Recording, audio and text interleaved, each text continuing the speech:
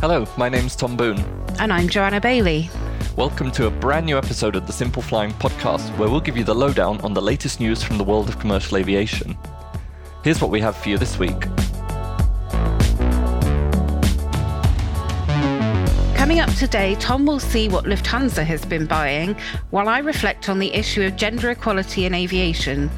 I'll update you on the latest with the Air Europa sale, while Joe looks at what the USA is doing to ensure families can sit together on flights. Finally, Tom will explore some incredibly short Boeing 747 flights. So now you know what's in store, let's get on with the show. And I think, the biggest news from my point of view last week was that Lufthansa, other than the fact that they had their new cabin, that was probably the biggest news. But then I think a few days later, on Thursday maybe, they announced that they're going to order even more planes. So this kind of coincided with the meeting of the supervisory board of the airline. So in the morning, they said, oh, hey, Carsten, you can be the CEO of the airline group for the next 5 years. And then in the afternoon, I guess on the agenda was the issue of new aircraft. So what's the latest? Well, the Lufthansa Group revealed that it's upping its orders with both major plane makers, so that includes Airbus and Boeing. As 22 new aircraft are now expected above what was previously announced. So according to the supervisory board of Lufthansa, that's going to be 5 more Airbus A350-900s, 10 Airbus A350-1000s, and 7 Boeing 787-9s. So the deal is actually valued at around 7.5 billion. I say valued at, this is never what the airline pays, but they'll never tell you what they pay, because that's like the biggest secret in aviation, I feel, is how much is an airplane actually worth.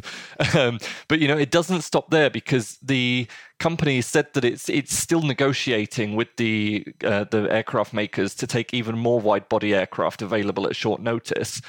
So this is most likely going to be other carriers forfeiting their manufacturing slots, or perhaps they can't take planes because of sanctions. So if you look at the first Boeing 787 that the Lufthansa Group took, actually, this is one of these aircraft, because it was going to go to Hainan Airlines, and then they weren't going to take it, and then Vistara was going to take it, and they didn't take it, so Lufthansa finally got it. And we saw on the first flight that it still actually had some Hainan Airlines branding inside on the screens. But it's quite a good strategy for the airline, because usually, when you book a plane slot, a plane manufacturing slot, you're looking several years ahead. But what this strategy allows is that, it doesn't guarantee that the aircraft is going to be there, but it lets you sort of kind of jump the line, and you don't necessarily get to specify so much about the aircraft, because maybe the people who did want it have chosen the specifications, but, it means you can get an aircraft fairly quickly. So for the Lufthansa Group as a whole, 108 long-haul aircraft orders are now outstanding. And this is the 350, the 787, and the 777X, if and when that comes. And while a good portion of these will end up with Lufthansa itself, we'll also likely see some going to other group carriers, such as Austrian and Swiss. And the sort of driving idea behind this order is not just we want more planes, but it's more to replace older aircraft than to expand the fleet, if that makes sense. So it's terrible news for any quad-jet lovers, because the 747-400, A340-300 and A340-600 are now all in the firing line, alongside the 330-200, the 767-300, and the 777-200. So these older aircraft are all going to get replaced with the newer aircraft. And what I find quite interesting is, because, when you think of quad jets nowadays, you think of Lufthansa. They're the only one operating, or this summer will be the only one operating all 3 types of quad jet. But the carrier entered the pandemic, and with its wide-body fleet being 50% quad jets, which I think must have been the highest, or the highest for such a big carrier anywhere. The aim is now to, with these 6 types being retired, this will be under 15%. So for the time being, you'll just really have the 747-8s and the 380s for however long they last. What I found really interesting was that Lufthansa made no mention of retiring the A380. And while it had previously said it would sunset the entire fleet, we got 3 that are due to return to the skies this summer to go to the US. The lack of A380 mention could mean that it could stick around a little bit longer, but my understanding is that it was more a case of it wasn't mentioned because it's already considered on the chopping block by the airline. But, it's interesting to see how long these quad jets do last, because I think Lufthansa, all of, maybe not the A380 with Emirates, but certainly the 747 and the A330, it's already the last major carrier using these. So... watch this space, I'd say. Sad times, but happy times to see new aircraft coming in as well, particularly with that lovely business class product, which looks amazing. The first class is where it's at, though. All right. Well, I'll be lucky to fly there. Me too. Maybe if I get a lottery win. But so we're actually recording this on Wednesday, which it might not have escaped your notice. It's International Women's Day. It's celebrated on March the 8th every year. This week is also International Women of Aviation Worldwide Week, which marks the anniversary of the world's first female pilot's license, which was on March the 8th, 2010. That was a French pilot called Raymond de la Roche. And this year's theme is 75 years of female agricultural pilots, particularly celebrating a lady called Ada Regato, who became the first woman to work as an agricultural pilot back in 1948.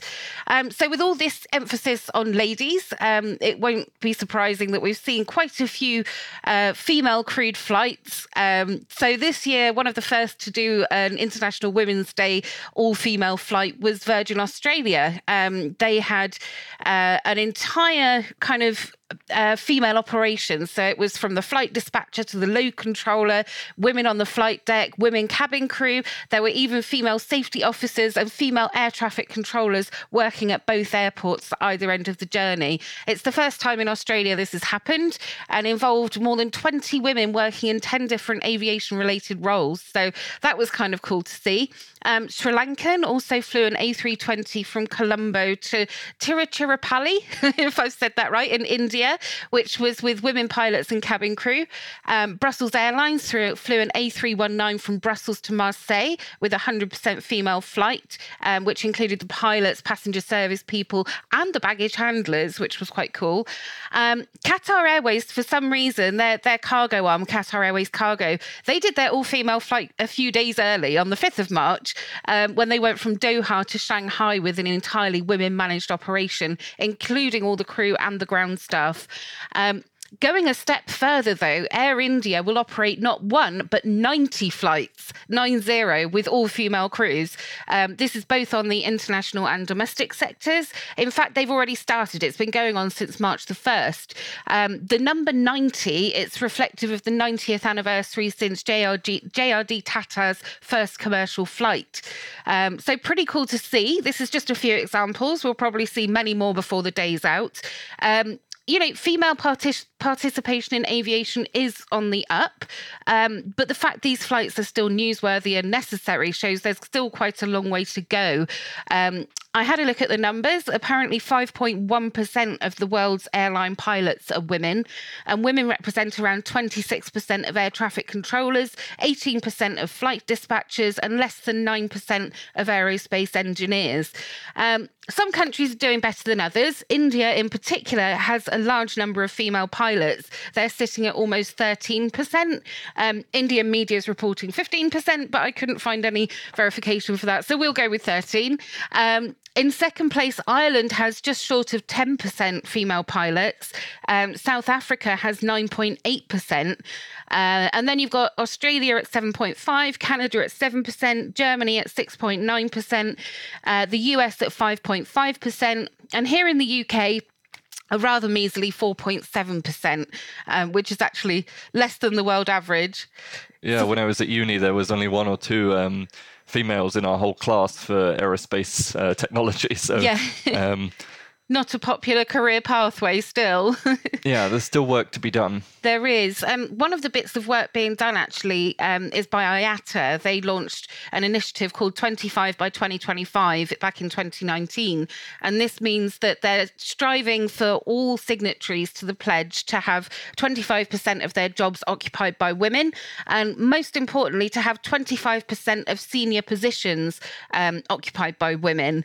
And so far, they've got around 170 120 organisations signed up, including airlines, airports, manufacturers. There's 2 years to go, but there is still a long way to go. I was looking at some research by Bloomberg this morning.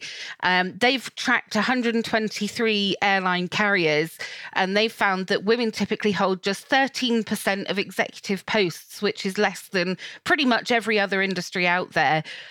Only JetBlue has an equal gender split among its executives. 22 airlines they surveyed had no female executives at all. And in terms of the boards, only Air Transat and Air New Zealand have an equal split of male and female directors. 11 airlines have only men sitting on their boards. It was interesting because we spoke with the co-founder of India's Akasa Air this week, a lady called Neelu Khatri, a very impressive lady. She said that airline's targeting a 50-50 split between men and women in the airline across all their jobs. You can hear more from that interview on our YouTube channel, but it was very interesting to talk to her. She's one of the first kind of airline founders in India who is from the sweet agenda, shall I say. So, I mean, it's, as I say, it's great to see all these things happening. It's great to see the initiatives and the all-female flights. But I'm looking forward to the day when it's not news to have female pilots and female ground crews, and it's just the norm, But anyway, happy International Women's Day to all the ladies listening to the podcast. Indeed. Happy International Women's Day. Oh, thank you, Tom. So I wanted to talk next about something. It's a little bit older because, it happened just after our podcast 2 weeks ago. And obviously we had the special episode last week talking about Lufthansa's cabins. So it is a little bit older, but please do indulge me because I thought it was still quite interesting and, maybe not so newsworthy, but still worth discussion. And that is that IAG, they last couple of weeks ago, we got their financial results. Yay! I don't find them that riveting, but what I did find a bit more riveting was that they finally agreed to purchase the remaining 80% of Air Europa. And I say finally because this is like some sort of back and forth that's been going on since 2019. So they're going to pay 400 million euros, so around 424 million US dollars in several payments for it. But, how does this work? Because they've already backed out of the deal once, and that cost them 75 million euros. And now the deal is expected to close in 18 months' time. Well, basically, I say 80% because IAG already acquired 20% of Air Europa last August. Now it's going to take the other 80 and it's going to pay the 400 million euros to take it over. But this is going to come in 3 sections. So firstly, half of that, 200 million euros, will be paid when the deal closes, and that's expected to happen within 18 months. And the other half of this is going to be paid in cash, but in 2 installments of 100 million. So one of those will be 1 year after the deal closes, and the other 200 million years after the deal closes. What I should say, is that half of the 200 million that is when it's immediately closed is paid in shares of IAG. Now, it does raise a question because Air Europa, their big market is Spain. IAG, their big market is Spain. They already own Iberia, was one of the founding members of IAG with BA, and they own Vueling. So with this Air Europa take on, they effectively become even more dominant than they already are in Spain, which makes alarm bells ring for how does this work with regulatory compliance. I don't know the exact words there, but you know what I mean, because the competition the Spirit, issues. Yeah. Like the Spirit JetBlue thing in the US is facing all sorts of issues. And it's funny because, we were chatting to Reese from Head for Points last week, and Head for Points had a kind of interesting take on this. And they reckon the reason that the deal is expected to be nodded through is that Air Europa would probably not have survived otherwise. So the Spanish government is believed to have been working to ensure approval. So, it'll be interesting to see what happens with this. I feel like they're kind of at a point where IAG wouldn't dot the I's and cross the T's if they didn't think this could go through. So I guess they believe that there is a significant chance that the deal will be approved, but it will make for a very interesting what happens next if it doesn't. Definitely. I get the impression it's kind of last chance saloon for Air Europa, though, because it's not going to survive without IAG support. So maybe the Spanish government are looking at it and going, well, okay, we'll have less competition, but at least we'll have an airline. Yeah, there'll be less competition anyway without it, maybe. So, yeah, exactly. We'll see. Yeah.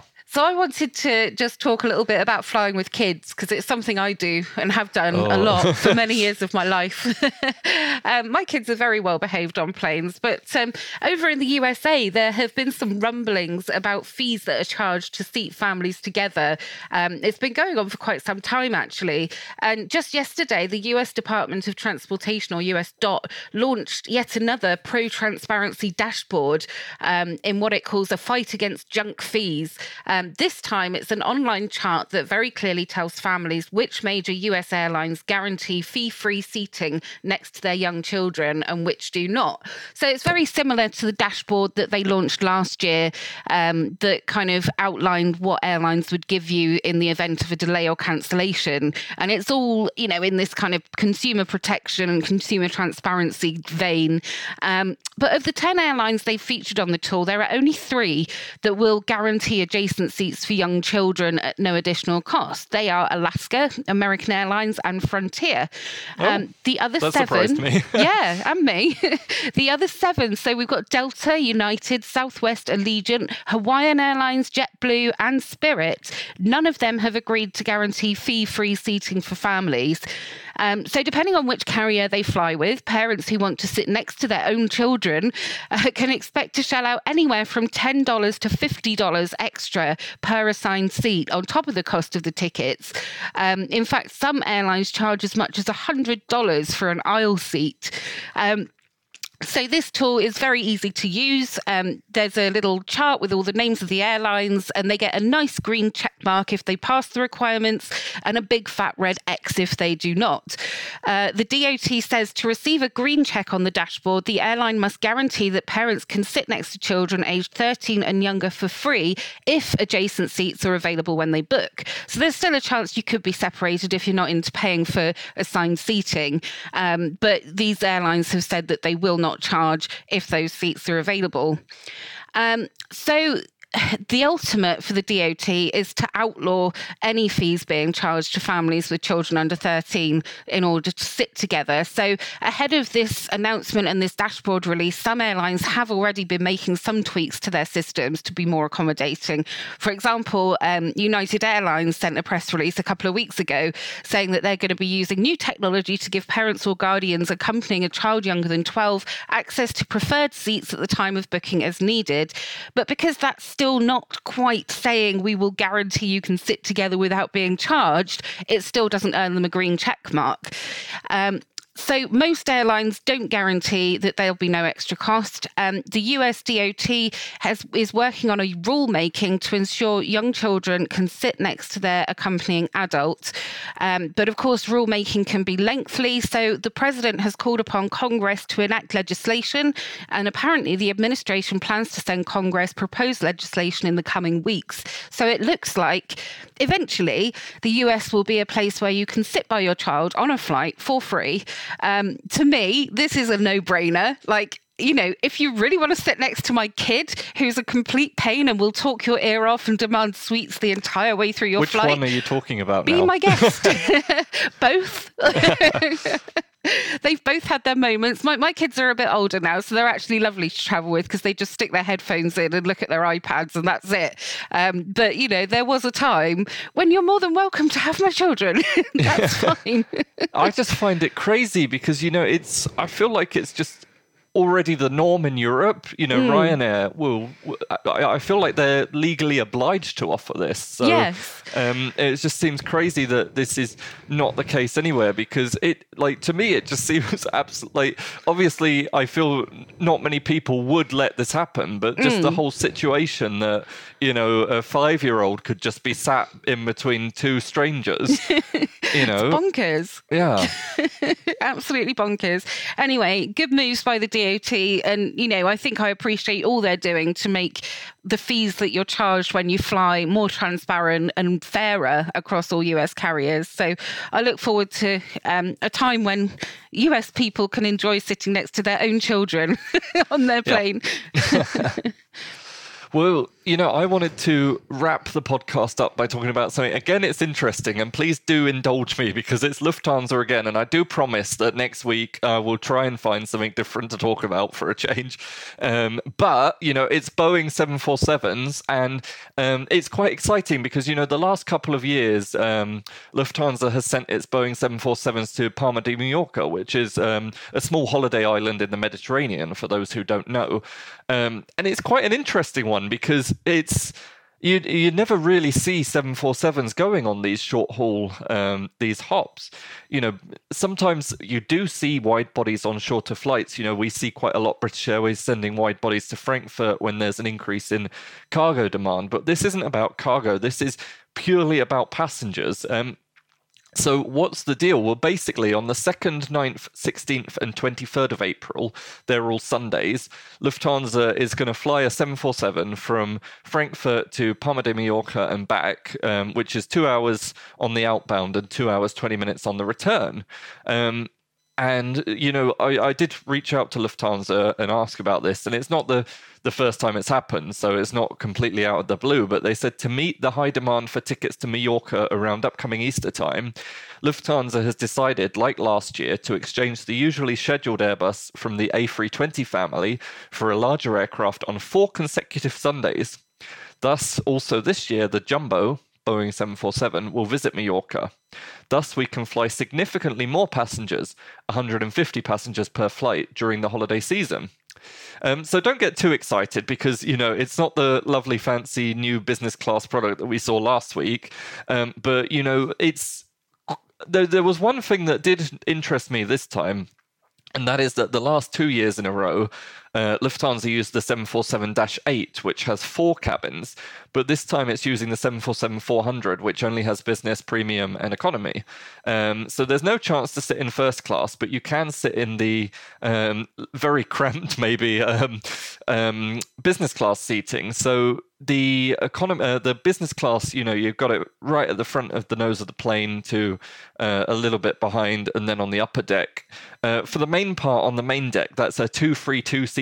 So, 3 people on each row don't even have direct aisle access, which, for a 2-hour flight, it's not the end of the world. But no. In the upper deck, you've got 2-2 seating. But what I did find fascinating looking at the seat map is something that I hadn't really realized before, but the business class cabin on the Lufthansa 747-400 has at the nose, when it sort of splits out, there is a single lone seat in the middle of this whole front cabin section, 4D, which, you check out pictures of it because it looks, they could do something else with that space. It just doesn't, it's a bit odd just seeing this single seat there. But, it's, I think it's a good chance to jump on the 747-400 while you can, because as we spoke about earlier in the podcast, they're not going to be around forever. Very exciting. I mean, what a great way to go to Mallorca. Exactly, yeah. I might see if I can expense it. Almost like those A380 flights from London to Frankfurt that you didn't manage to get on, Tom? I know. I was booked on it, and then at the 11th hour, the British government decided that COVID was a thing again. And, I was meant to be in London for about 24 hours, maybe. And they were like, oh, well, you need a PCR test to leave isolation. And that would have taken longer than I was planning to be in the country. So Crazy. At that point, the whole trip was just a write-off. Oh, dear. Well, maybe you should hop on a Boeing 747 to the island of Mallorca for your summer holidays this year. But I think that's all we've got time for on today's podcast. We hope you enjoyed it and welcome your feedback at podcast@simpleflying.com. For more great content, you can visit our website at simpleflying.com or find us on social media. Simply search for Simple Flying. If you enjoyed the podcast, please leave us a rating on your favourite podcast player. Thanks for listening. Bye.